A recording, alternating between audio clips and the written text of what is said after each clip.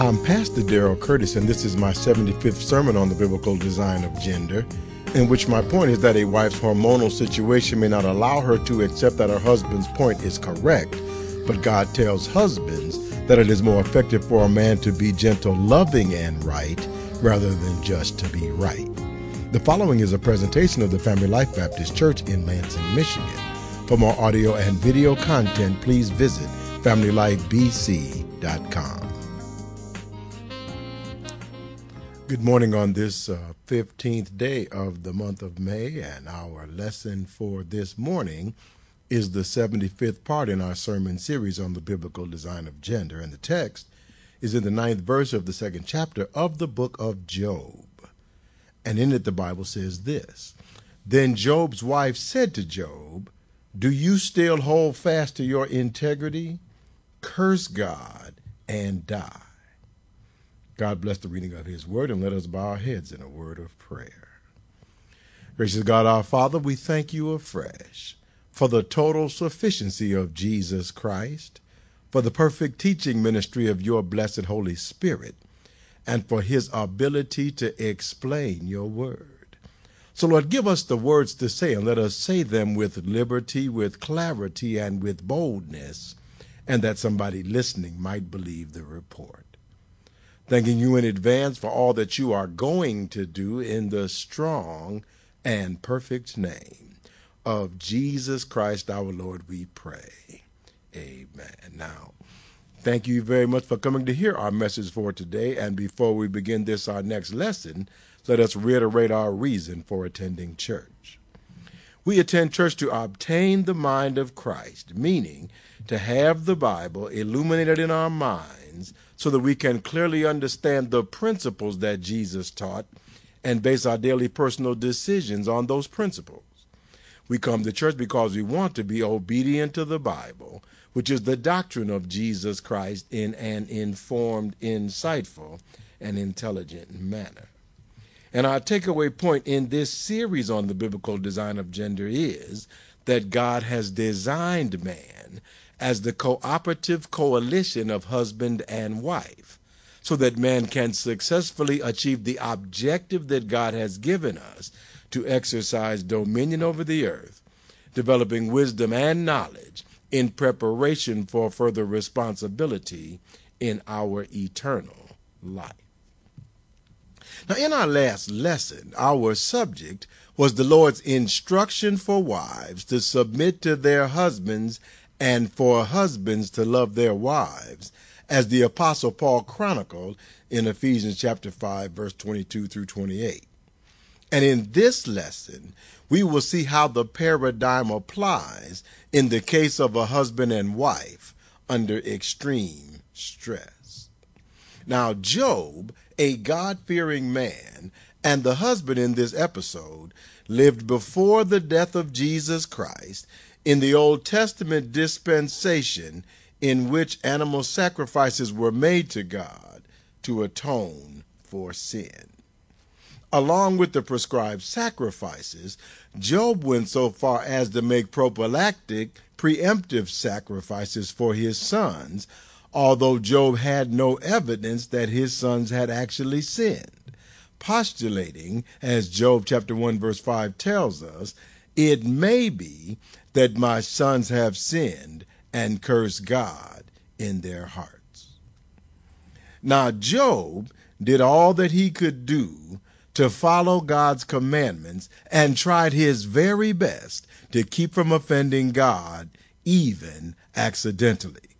Job's diligence drew the attention of the Lord, who used Job's example to attempt to educate Satan, as Job chapter 1 verse 8 tells us. "Then the Lord said to Satan, 'Have you considered my servant Job, that there is none like him on the earth, a blameless and upright man, one who fears God and shuns evil?'" Now, Satan had had the opportunity to serve God at the highest level. The prophet Ezekiel gives us part of Satan's resume in Ezekiel chapter 28, verse 14, which says, "You were the anointed cherub who covers. I established you. You were on the holy mountain of God. You walk back and forth in the midst of the fiery stones. Now, a cherub is a guardian angel, and the anointed cherub who covers is the guardian angel that God deputized to cover, meaning command, the other angels. But Satan became arrogant because of his exalted position, chose to disobey God, and lost his position. Ezekiel chapter 28, verse 15 and 17 tells us of Satan, "You were perfect in your ways from the day you were created till iniquity was found in you. Your heart was lifted up because of your beauty. You corrupted your wisdom for the sake of your splendor. I cast you to the ground. I laid you before kings that they might gaze at you." And Isaiah continues to tell us of Satan's sin in Isaiah chapter 14, verse 13 through 15, which says, "For you have said in your heart, I will ascend into heaven. I will exalt my throne above the stars of God. I will also sit on the mount of the congregation on the farthest sides of the north. I will ascend above the heights of the clouds. I will be like the Most High. Yet you shall be brought down to Sheol, to the lowest depths of the pit." So Satan, although he was created by God, rebelled against God because Satan wanted to be God's equal. God did not give Satan that which he wanted, nor allow Satan's rebellion to succeed. Satan argued that Job would also rebel against God, just as he did, if God did not give Job the riches that Job wanted. Job chapter 1, verse 9 through 11 tells us. So Satan answered the Lord and said, "Does Job fear God for nothing? Have you not made a hedge around him, around his household, and around all he has on every side? You have blessed the work of his hands, and his possessions have increased in the land. But now stretch out your hand and touch all that he has, and he will surely curse you to your face." Now, Satan argued that mankind would only respond to the name it and claim it doctrine that exists in many churches today.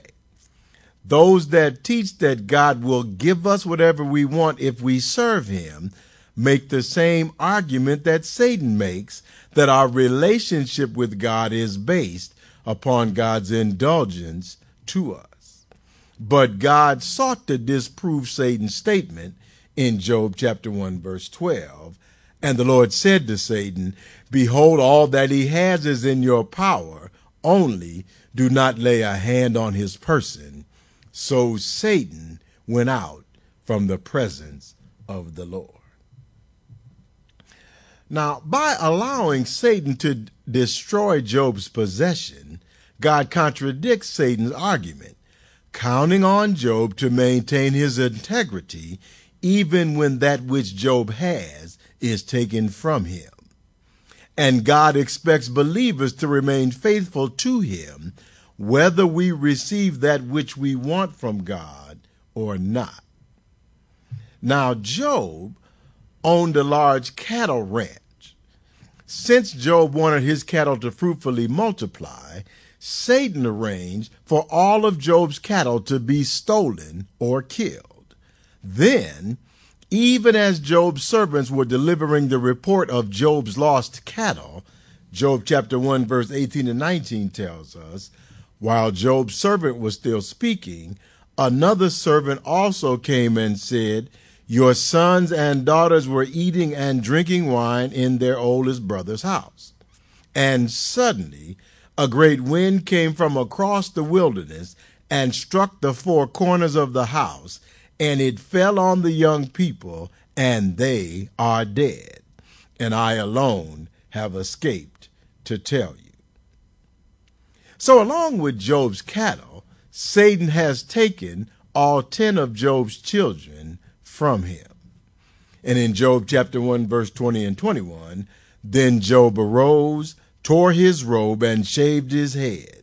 Then he fell to the ground and worshipped, and he said, Naked I came from my mother's womb, and naked I shall return there. The Lord gave, and the Lord has taken away. Blessed be the name of the Lord. Job recognized that he, along with the rest of creation, belonged to God. Psalm 100 verse 3 tells us, Know that the Lord, he is God. It is he who has made us, and not we ourselves. We are his people and the sheep of his pasture. Now, sheep in the Old Testament were often killed and sacrificed to God. In Psalm 100 verse 3, the psalmist informs us that we are God's sheep. Even as God cares for us, God may choose to sacrifice us for any reason at any time. And Job, having offered many sacrifices himself, recognized this truth. And rather than cursing his misfortune as Satan anticipated, Job mourned his loss but blessed God, as he himself was still alive and under God's administration. But Job did not suffer these losses by himself. Job's wife suffered them as well. Since Job met the tragedy with understanding and with equanimity, Job was able to support his wife as she cast her cares on him. They had no human power to remedy their situation, as their livestock were gone and their children were dead, but Job, being his wife's primary human contact, the one hormonally bonded with his wife, and they one flesh with one another, comforted her as a husband comforts his wife as they mourned in the midst of their great tragedy. And in so doing, Job pleased God, as Job chapter 1 verse 22 tells us. In all this, Job did not sin nor charge God with wrong. God called Job's wise and understanding reaction to Satan's attention, as Job chapter 2 verse 3 records. Then the Lord said to Satan, Have you considered my servant Job, that there is none like him on the earth, a blameless and upright man, one who fears God and shuns evil? And still he holds fast to his integrity, although you incited me against him to destroy him without cause. Job was not suffering for his sin or for his wrongdoing. Job was analogous to the ball in a tennis match between God and Satan. Job was chosen not because of his sin, but because of his ability to withstand suffering. Job showed his ability by blessing God in the face of his tragedy, because Job understood that which Psalm 24 verse 1 tells us, the earth is the Lord's, and all its fullness, the world and those who dwell therein. But Satan was intent on winning the competition. He wanted to hit Job harder, as Job chapter 2 verse 4 and 5 tells us. So Satan answered the Lord and said, Skin for skin. Yes, all that a man has he will give for his life. But stretch out your hand now and touch his bone and his flesh, and he will surely curse you to your face. And God was willing to use Job to continue the competition, as Job chapter 2 verse 6 tells us. And the Lord said to Satan, Behold, he is in your hand, but spare his life.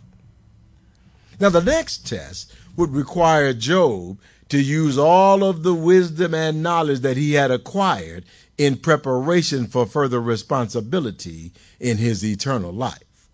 The devil afflicted Job with painful, itching, bleeding pustules all over his body. They were not life-threatening, but made Job painfully untouchable.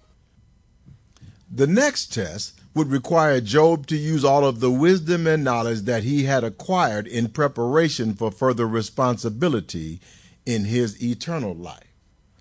The devil afflicted Job with painful, itching, bleeding pustules all over his body. They were not life-threatening, but made Job painfully untouchable. Job's wife, after losing her 10 children, was left with a husband that, having lost his ability to provide for her, also lost his ability to comfort her physically, as the painful boils did not allow Job to embrace his wife, nor his wife to embrace him. Job's wife's last familial bond was taken from her, and her frustration was too great for her to contain. She lashed out at both Job and God as she felt that they were jointly responsible for the bereft situation in which she found herself. Our text of Job chapter 2 verse 9 tells us, "Then Job's wife said to Job, 'Do you still hold fast to your integrity? Curse God and die.'" Now, pain and disappointment have the tendency to make us self-centered. A person in pain finds it difficult to focus on any objective except the comfort that they will receive by making the pain go away. The fact of the matter is that as difficult as enduring our pain may be, there are things in life that are more important than relieving our pain, and we need to focus on those things even when we are beset by pain. Philippians chapter 2 verse 5 through 8 tells us, "Let this mind be in you, which was also in Christ Jesus, who, being in the form of God, did not consider it robbery to be equal with God, but made himself of no reputation, taking the form of a bondservant and coming in the likeness of men. And being found in appearance as a man, he humbled himself and became obedient to the point of death, even the death of the cross." Now, the death of the cross was an extremely painful death, and Christ Jesus endured the pain of the entire passion process. The mockings and beatings during his unjust trials, his scourging, his trip up the Via Dolorosa carrying the cross, and finally, his crucifixion. Jesus Christ felt every bit of the pain of the passion, even as any other man so tortured would feel it.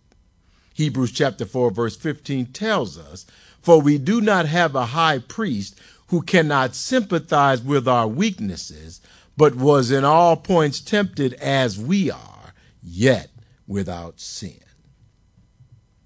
Jesus felt pain and Job felt pain. Job loved his children. He was so concerned about their souls that he offered sacrifices for them to atone for sins that they may have committed. But even as Job absorbed the tragedy of their deaths, Job was spared the hormonal response that his wife suffered. Jesus felt pain and Job felt pain. As the boils afflicted Job's body, the physical itching was maddening and he could gain no relief. But even as Job scratched and scraped himself in vain to relieve the itch, Job was spared the hormonal response that his wife suffered. Jesus felt pain and Job felt pain, but Job's wife felt quite a different type of pain. Now, I mentioned in our last few lessons that to understand the biblical design of gender, it is essential that we recognize the errors that the unisex idea leads us to make in our thinking. Men and women are designed to have different perceptions of life based upon our endocrinological makeup. A hormonal bond is not the same as a volitional bond, just as emotional statements are not the same as logical statements. For example, Peter decided to love and defend Jesus, going so far as to cut off the ear of the high priest's servant in Jesus' defense. But Peter's volitional decision to defend Jesus was based upon Peter's calculation of Jesus' power to defend himself. And when Peter realized that Jesus was not going to defend himself, Peter, quite logically, became afraid for his own safety and denied and forsook Jesus in the very shadow of the cross. But the fact that Jesus chose not to defend himself did not deter Jesus' mother from following him to the foot of the cross, because the bond between Jesus and his mother was hormonal rather than volitional. And even the Roman soldiers respected that hormonal bond. When they recognized that the women at the cross were led by Jesus' mother, they allowed them to stand by the cross to observe and speak to Jesus and did not molest them. So there are expected design differences between the reactions of men and the reactions of women to all kinds of stimuli, tragedy included. Job's wife's response to their material losses, the death of their children, and Job's personal incapacity was emotional and was to be expected. Thus, Ephesians chapter 5, verse 22 and 25 tells us, "Wives, submit to your own husbands as to the Lord. Husbands, love your wives, just as Christ also loved the church and gave himself for her." God tells wives to submit to their husbands because the wife's tendency to react emotionally rather than logically causes her to not necessarily make the best decisions, especially in high-stress situations, as demonstrated in the case of Job's wife, who incited Job to curse God. After all, feelings, meaning emotions, are not facts. God tells husbands to love their wives so that husbands will not take their wives' emotional reactions to heart or be swayed by the emotion of it, but rather will recognize their wives' response as emotional and hormonal and respond both gently and appropriately. When a man responds to his wife gently, he does not change the principle upon which he bases his response, but he does take the emotional message that his wife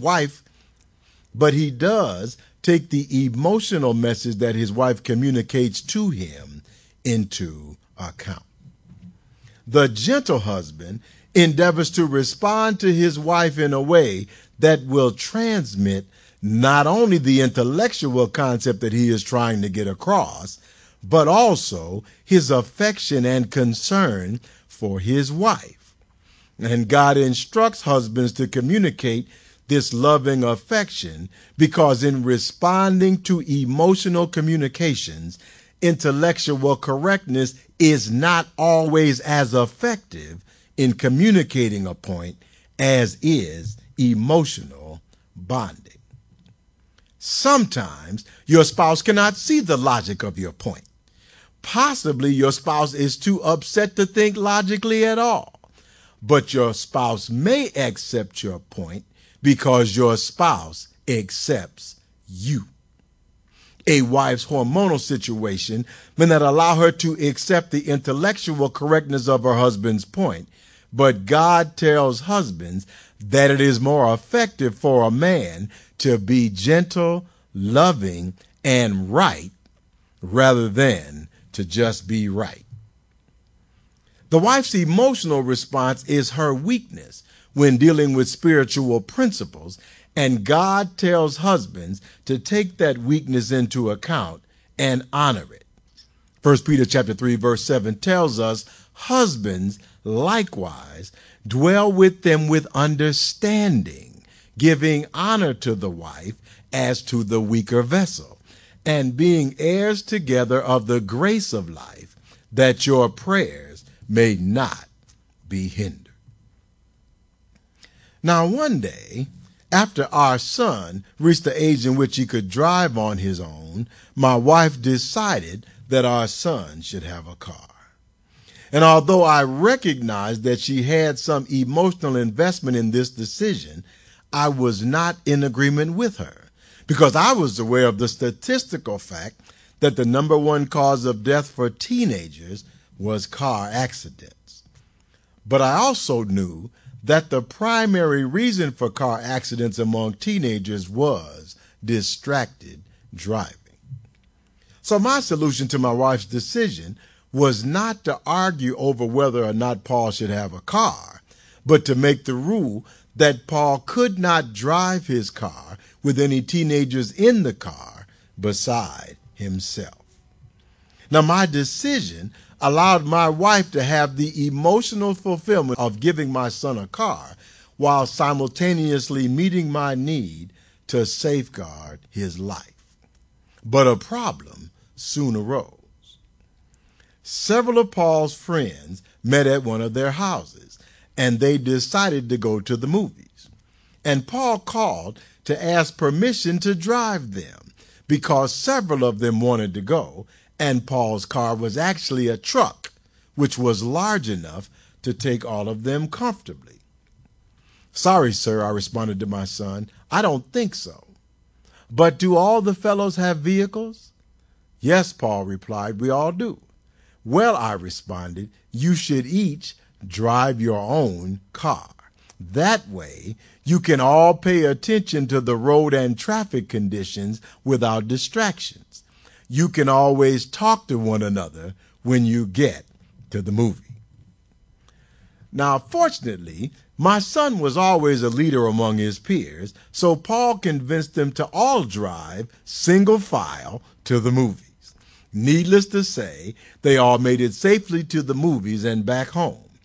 And I was able to transmit my principle about distracted driving to Paul while still allowing him to do that which he wanted to do. My son has matured to recognize that rules are not designed to cut into his fun, but rather to safeguard his life.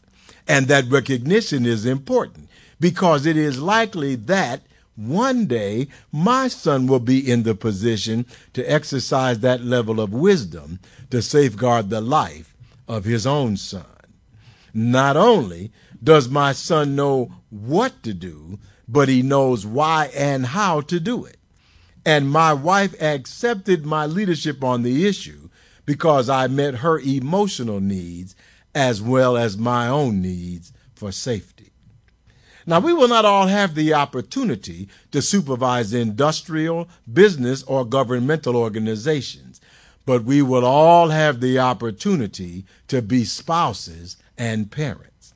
And as our takeaway point specifies, our experiences as spouses and parents are the primary experiences that will enable us to successfully achieve the objective that God has given us to exercise dominion over the earth, developing wisdom and knowledge in preparation for further responsibility in our eternal life. The husband that learns to deal with his wife with gentle understanding and honor will be prepared to judge under the administration of Jesus Christ. He will learn to use gentleness to discern when someone has the capacity to repent, and then gently admonish them in a way that leads to repentance and the forgiveness of their sin. And the wife that learns to get her point across to her husband using submissiveness will be similarly prepared to lead under the headship of Jesus Christ.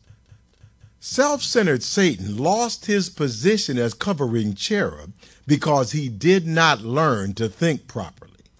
Romans chapter 12, verse 3 tells us, "For I say through the grace given to me, to everyone who is among you, not to think of himself more highly than he ought to think, but to think soberly, as God has dealt to each one a measure of faith. Since Satan thought more highly of himself than he should have, Satan did not think highly enough of others, including God. And since Satan could not consider his situation with gentle understanding and honor, Satan would not submit himself to God. But Job did not think more highly of himself than he ought to have thought. Job recognized that he was just one of many sheep in God's pasture.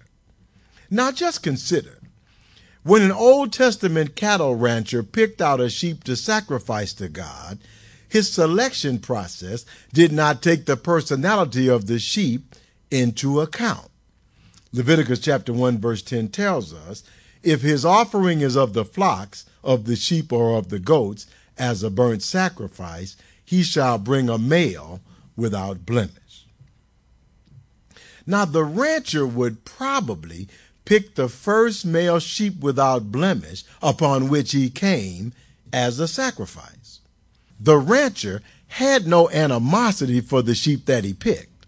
The rancher simply picked a sheep that met the qualifications to be a sacrifice. The sheep had to be a male without blemish. The rancher had nothing against the sheep personally. It's a sheep, and a sheep was required for the sacrifice. Now, Job met the qualifications for the sacrifice. God fed Job and fattened him, as a rancher would feed and fatten a sheep. And then, when the day for the sacrifice came, God selected Job and sacrificed him. And Job understood that he, as a sheep, had to accept being God's sacrifice without taking it personally, as he told his wife in Job chapter 2, verse 10. But Job said to his wife, "You speak as one of the foolish women speaks. Shall we indeed accept good from God, and shall we not accept adversity?" In all this, Job did not sin with his lips. Job, having been fattened, was intellectually prepared to accept being sacrificed by the mighty hand of God. But Job was a man, not a sheep. God did not sacrifice Job as a man sacrifices a sheep. God made Job a living sacrifice to prove the point to Satan that it is possible to develop the maturity required to maintain allegiance to God even while suffering. Job did not enjoy the trial. Job did not understand the reason for the trial as it was going on, but Job knew that which the outcome of the trial would be, as he told his 3 friends that came to comfort him. Job's friend did not understand the concept of the sinless sacrifice and were of the opinion that Job must have committed some great sin and or forsaken God to fall into such a sad state. But Job responded to them in Job chapter 23, verse 8 through 12, "Look, I go forward, but God is not there, and backwards, but I cannot perceive him. When God works on the left hand, I cannot behold him. When he turns to the right hand, I cannot see him. But he knows the way that I take. When God has tested me, I shall come forth as gold. My foot has held fast to God's steps. I have kept his way and not turned aside. I have not departed from the commandment of God's lips. I have treasured the word of his mouth more than my necessary food." And the real reason that God tested Job and allowed Job to fall into such a sad state was that Job was a prototype, meaning an example or an exhibit of the more important sinless sacrifice that was to come. That sinless sacrifice to come was Jesus Christ, God's beloved Son, who God sacrificed for the salvation of man through the forgiveness of sin. Isaiah chapter 53, verse 7, 8, 10, and 11 says of Jesus Christ, Jesus Christ was oppressed and he was afflicted, yet he opened not his mouth. He was led as a lamb to the slaughter, and as a sheep before its shearers is silent, so he opened not his mouth. Jesus Christ was taken from prison and from judgment, and who will declare his generation? For he was cut off from the land of the living. For the transgression of my people he was stricken. Yet it pleased the Lord to bruise him. He has put him to grief. When God makes Jesus Christ's soul an offering for sin, he shall see his seed, he shall prolong his days, and the pleasure of the Lord shall prosper in his hand. Jesus Christ shall see the labor of his soul and be satisfied. By his knowledge my righteous servant shall justify many, for he shall bear their iniquities. And even as God sacrificed Job to prove his point to Satan, God sacrificed his beloved Son, Jesus Christ, to pay the penalty that you owe and that I owe for the sins that we have committed. And Jesus Christ's sacrifice was successful, as John 3:16 and 17 tells us, for God so loved the world that he gave his only begotten Son, that whoever believes in him should not perish, but have everlasting life.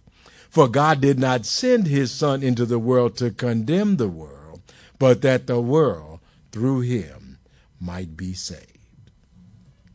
By the sacrifice of Jesus Christ, our souls are saved. By offering Jesus Christ for our sin, God has made us the seed of Jesus Christ and the labor of his soul. And Job was the forerunner, the prototype that proved the concept. Now, each of us has the charge to maintain our relationship with God and exercise the wisdom of Job through our trials and tribulations in this life. We ought to all recognize that our life on earth is not the totality or even the majority of life. As Job chapter 14 verse 1 tells us, man who is born of woman is of a few days and full of trouble. God is giving us these few days as the cooperative coalition of husband and wife so that we can sacrifice for one another to successfully achieve the objective that God has given us to exercise dominion over the earth, developing wisdom and knowledge in preparation for further responsibility in our eternal life. We are here to prepare for service to God, as Paul tells us in 1 Corinthians chapter 6, verse 19 and 20. Or do you not know that your body is the temple of the Holy Spirit who is in you, whom you have from God, and you are not your own, for you were bought with a price. Therefore, glorify God in your body and in your spirit, which are God's. Self-centeredness is the wrong idea. We belong to God, and our charge is to live and sacrifice ourselves to glorify him, as did Job. Our sins are forgiven through the sacrifice of Jesus Christ, but it is incumbent upon us to prepare to please God by developing maturity, wisdom, and knowledge in preparation for further responsibility in our eternal life. And Jesus gives us instructions as to how to sacrifice ourselves for one another to seek the greatest wisdom in John chapter 13, verse 34 and 35. A new commandment I give to you, that you love one another, as I have loved you, that you also love one another. By this, all will know that you are my disciples, if you have love for one another. Self-sacrifice, not self-centeredness, is the key to love. So let us learn above all to love one another, even as Jesus Christ has loved us. Let us practice that love as we sacrifice ourselves for one another. And that is our lesson for today. Let us pray. Gracious God, our Father, we thank you this morning for the diligent sacrifice of Job, who suffered in the face of the trials of the devil and maintained his integrity even as he was sorely tried. And now, Lord, we pray for ourselves that we might develop the mind of Job and the maturity of Job, that when the trials and tribulations and pitfalls of this life come before us, that we might have his steadfastness to maintain our integrity. And then, Lord, we ask you that you would also give us the mind of Christ, that we might love one another, that we might speak gently to one another, and that we might do those things that you have prescribed in your word to maintain our relationship, our marital relationships with one another. And Lord, we thank you for all that are in the house today. And we ask you that you would give us traveling mercies as we go down from this place and then bring us back once again at the appointed time. And now, Lord, we thank you for all these things. We thank you for your goodness, for your mercy, and for your grace. And most of all, we thank you for your sacrifice on the cross, for rising from the dead on that Sunday morning. Thank you, Lord. In the wonderful name of Jesus, we pray. Amen and thank God.